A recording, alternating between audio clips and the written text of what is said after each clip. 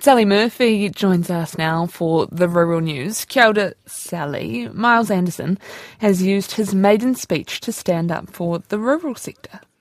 He has. The former farmer and Federated Farmers board member says farmers have been given a raw deal by decision makers for too long. The National MP for Waitaki, Mr Anderson, told the House he was drawn to politics when his board term ended in 2020 because he wants to change that. Mr Speaker, the farming sentiment is the worst I have ever seen. Farmers are leaving the industry due to unworkable regulation. These are costing enormous amounts of money, eroding property rights, and are ridiculously time-consuming. It is the family farms that have been affected the most. Generally a husband and wife team who work long hours for not a lot because they love the land, the environment, and have an intimate understanding of their property. To see farmers unfairly targeted by decision makers and NGOs is disgraceful. It has come to a point where a number of my farming colleagues won't admit they are farmers when socialising in urban settings because of the amount of vitriol they receive from people whose information has come from unbalanced media and NGOs pushing a narrative that is far from truthful. Miles Anderson says as a representative for the Waitaki electorate, he wants to make better use of the valuable resource of water. He says more needs to be done to utilise water, like creating water storage for the primary sector and generating more hydroelectric power.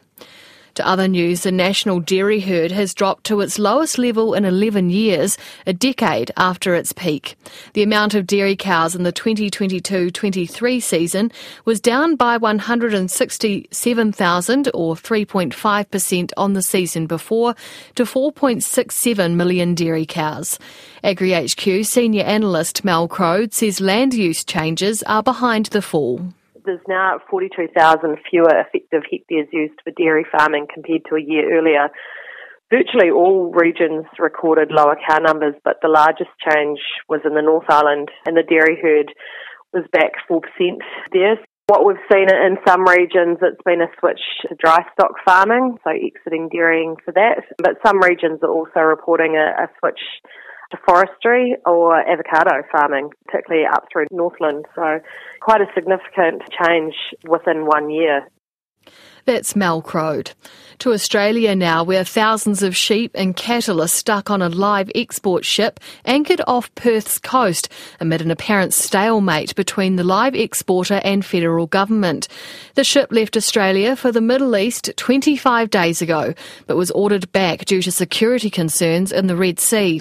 It arrived back to Perth's coast on Monday, but remains offshore as authorities figure out what to do with the livestock, which pose a biosecurity risk. Jeff Pearson from the Western Australian Farmers Federation told the ABC the preferred option is to restock the ship and send it back the long way, a 33-day voyage around the Horn of Africa. To not come up with a plan over that period when the livestock were travelling back, that's the frustrating part, and still not having a plan now. There's two options here. We can unload these livestock and either re-export or process here, or we can re-export them on the ship, the place that they were going to initially. But Stop Live Exports coordinator Rebecca Tapp says the only humane option is to offload the animals and process them in Australia. These animals have already gone through 24 days at sea, potential heat stress, poor ventilation, standing in their own waste. They'd be extremely stressed. Western Australia Premier Roger Cook says his government is working to help take some of the 14,000 sheep off the ship when it docks, which he hopes will be today. New estimates show greenhouse gas emissions from drained peat bogs are twice what was previously calculated, but farmers cannot yet earn carbon credits for turning them back into wetlands. Up to 7% of the country's greenhouse gas emissions come from just 1% of New Zealand's soil, the drained peat bogs, wetlands that have been drained so the land can be farmed. Last year, the Labour government proposed these soils be included in the emissions trading scheme, but it hasn't happened. Climate Change Minister Simon Watts says the government is considering including wetlands and other categories into the scheme, but it's yet to decide if this will include re-wetting peat bogs. it is an area that we've said more broadly that we are wanting to recognise, the good work the farmers do and allowing them to get a benefit for that. However, we need to work through the process of how that would work in practice. That's Simon Watts. New rules around water storage in dams come into force soon.